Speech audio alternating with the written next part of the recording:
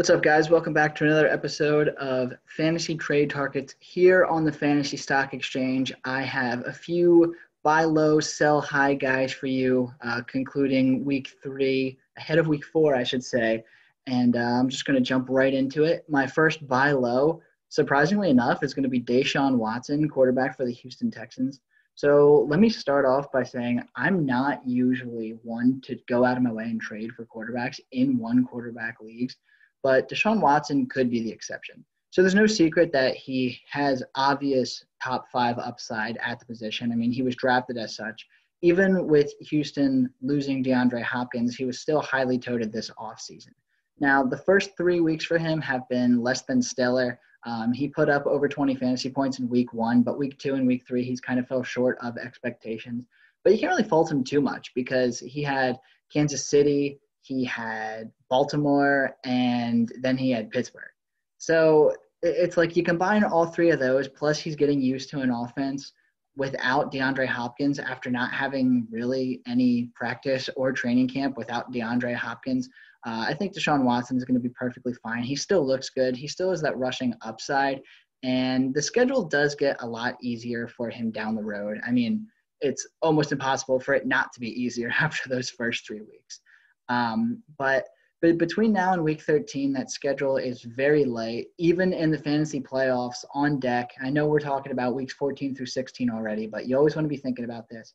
On deck, he's going to have Chicago, Indianapolis, and Cincinnati. And while I'd say the 3 of them are probably better than average in terms of keeping the quarterback under wraps for fantasy right now, it's still not bad, especially when it's a talent such as Deshaun Watson. So I'm going to go out of my way and I'm going to try to buy low on him right now. You know, I'm not sending an RB1 or a high-end wide receiver 2 or something like that to get Deshaun Watson because I don't believe in having an elite fantasy quarterback that much. But if you can get him at a discount after these first 3 weeks, I 1,000% would because, again, there's obvious top 5 potential with him week in and week out, and his schedule is going to get a hell of a lot easier moving forward. So moving on to my first sell high of the day, and it's actually going to be Devin Singletary.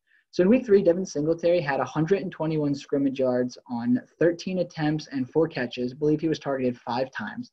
But if you'll notice, this number was higher than the first 2 weeks. The first 2 weeks, he accumulated, I think, 9.5 and 10.5 fantasy points. And then week 3, he completely, I don't want to say completely busted out, but he turned that up to about 16.5 fantasy points.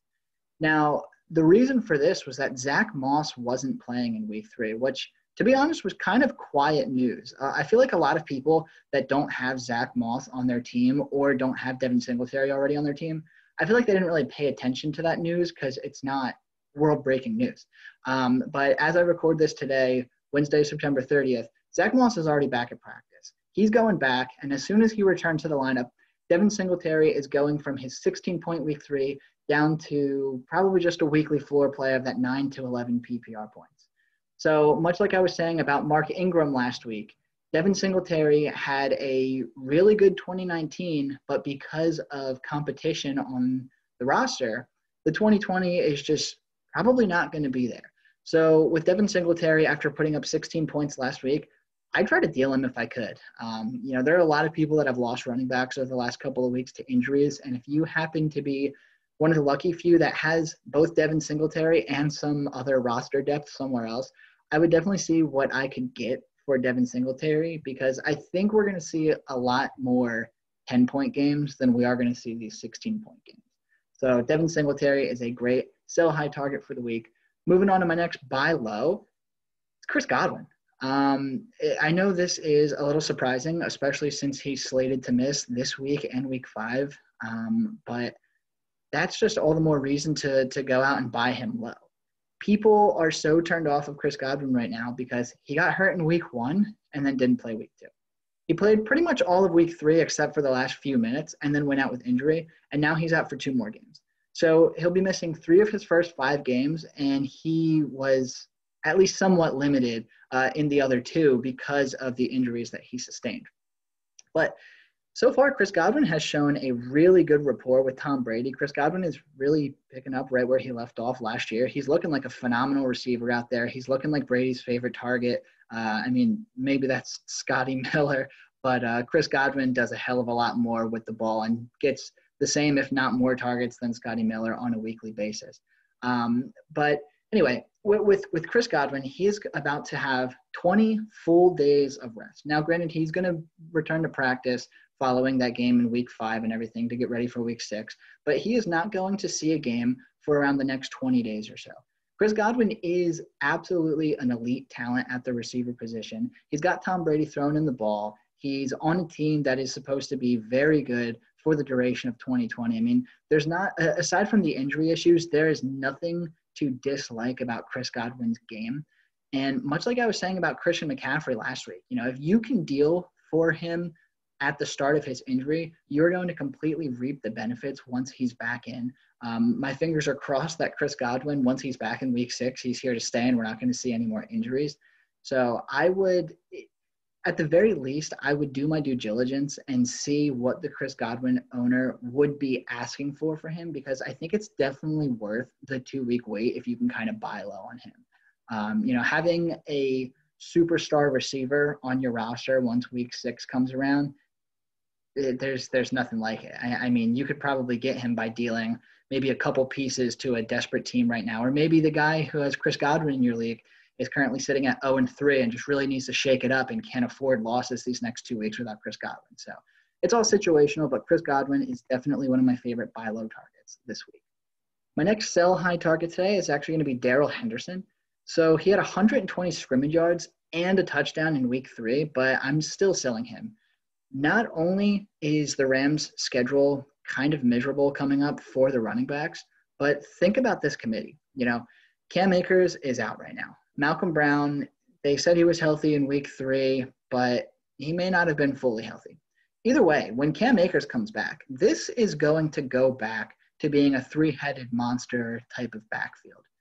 All it's going to take for Darrell Henderson to lose the quote-unquote hot hand is a few bad rushes. Cam Akers comes in and does well, or Malcolm Brown comes in and does well. I mean, there's not a lot to like for the backfield out of LA right now. Darrell Henderson has back-to-back weeks scoring 20 PPR points. I would 1,000% deal while I could. Cam Akers is going to be back sooner than later. We already know Malcolm Brown can ball out, especially after that week 1 that he put out. There's really not a lot to like about Darrell Henderson for the entire season. I don't think week 2 and week 3 are going to be sustainable. I don't like their schedule, and I don't like the amount of competition that is on this roster. So to me, Darrell Henderson, after being a top waiver priority last week and after really having a strong performance again in week 3, I think you got to capitalize on these performances while he's still having them, because, again, it's only a matter of time before Cam Akers is back and this potentially turns into a 3-headed monster type of backfield again. So my last buy low of the day is going to be DJ Moore of the Carolina Panthers. So DJ Moore, piss poor week 1, piss poor week 3, really good week 2. But he's coming off of a down week where the Panthers didn't really need to use him. Surprisingly, Carolina was in control that entire game. Their defense stepped up. Mike Davis out of the backfield really stepped up. As a Carolina Panthers fan, I was absolutely pumped to see this. But as a DJ Moore believer in fantasy, not so much. But he is top 10 in the league right now in terms of targets, despite only having 4 targets in week 3. Then you have to factor in that Carolina is not going to be in the driver's seat in many more games this season. The fact that they didn't really need to use DJ Moore in week 3 is going to be a total oddity, because speaking as a Panthers fan, they are going to be playing catch up a lot this year. And DJ Moore, Robbie Anderson, those type of guys, they will be hyper-targeted. And we saw that in week 2 when DJ Moore had 13 or 14 targets in a single game. A lot of people coming into the season thought DJ Moore was going to be this top 10, top 15 receiver, and people were absolutely amped up to be getting him in the 3rd, 4th, even 5th round of their fantasy drafts. And already people are souring on him because he had 2 bad weeks in the first 3 weeks of the season. I really think people are overreacting, and if you happen to be in a league with the guy that has DJ Moore who is overreacting, this is a perfect time to start picking his brain. I really think DJ Moore is going to come out and have a successful week against Arizona. That's a very high-octane offense. Carolina is going to have to sling the ball to keep up with them, and I think DJ Moore is going to be a massive beneficiary of it. So if you can go out and get DJ Moore, or at least make some offers prior to week 4 beginning, I think that would be very wise because, again, he is one of my favorite buy low targets, and he was one of my favorite guys to target in fantasy drafts this year. I'm not ready to give up, and you shouldn't be either. So I know last week I did 3 buy lows and 3 sell highs, but frankly, there just isn't much after week 3, with the exception of Devin Singletary and Darrell Henderson that I consider a true sell high. So I'll just end it here with some advice. So to spot a true sell high, you want to examine a player that has uncharacteristically had a big week. Recency bias is one hell of a thing when it comes to fantasy football. And if you can avoid having tunnel vision from one good week, you can really capitalize on a lot of trades during the fantasy season. So, last week I said Mark Ingram was a good time to sell high. He went out in week 2, had like 50 or 60 yards in the score. I don't remember the statistics off the top of my head.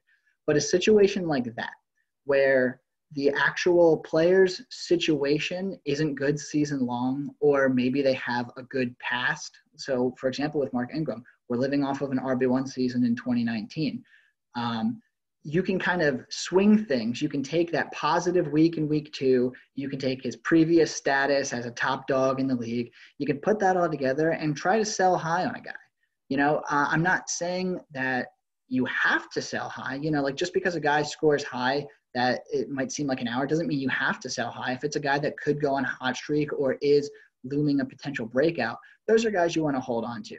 But the guys that have had, the guys like, I know I'm going back to last week, but even Odell Beckham Jr., who were really just kind of living off of his name at this point. He's another one of those guys. He had a solid week in week 2. If you could have sold him after that, it would have been the perfect time to do it because he kind of reminded everyone like, hey, I'm still here. But you, if you're a smart fantasy owner, you realize that, well, OBJ really hasn't been here for the last 1 to 2 seasons, and you should probably sell him if you could. So I guess that's my biggest advice for this week is when you're trying to figure out if you want to sell high on a player, you got to examine a whole bunch of things, but there's no better time to do it than coming off of a big week, which is why Devin Singletary and Darrell Henderson are leading that list for me this week. And yeah, I mean, that's pretty much all I got for you here today.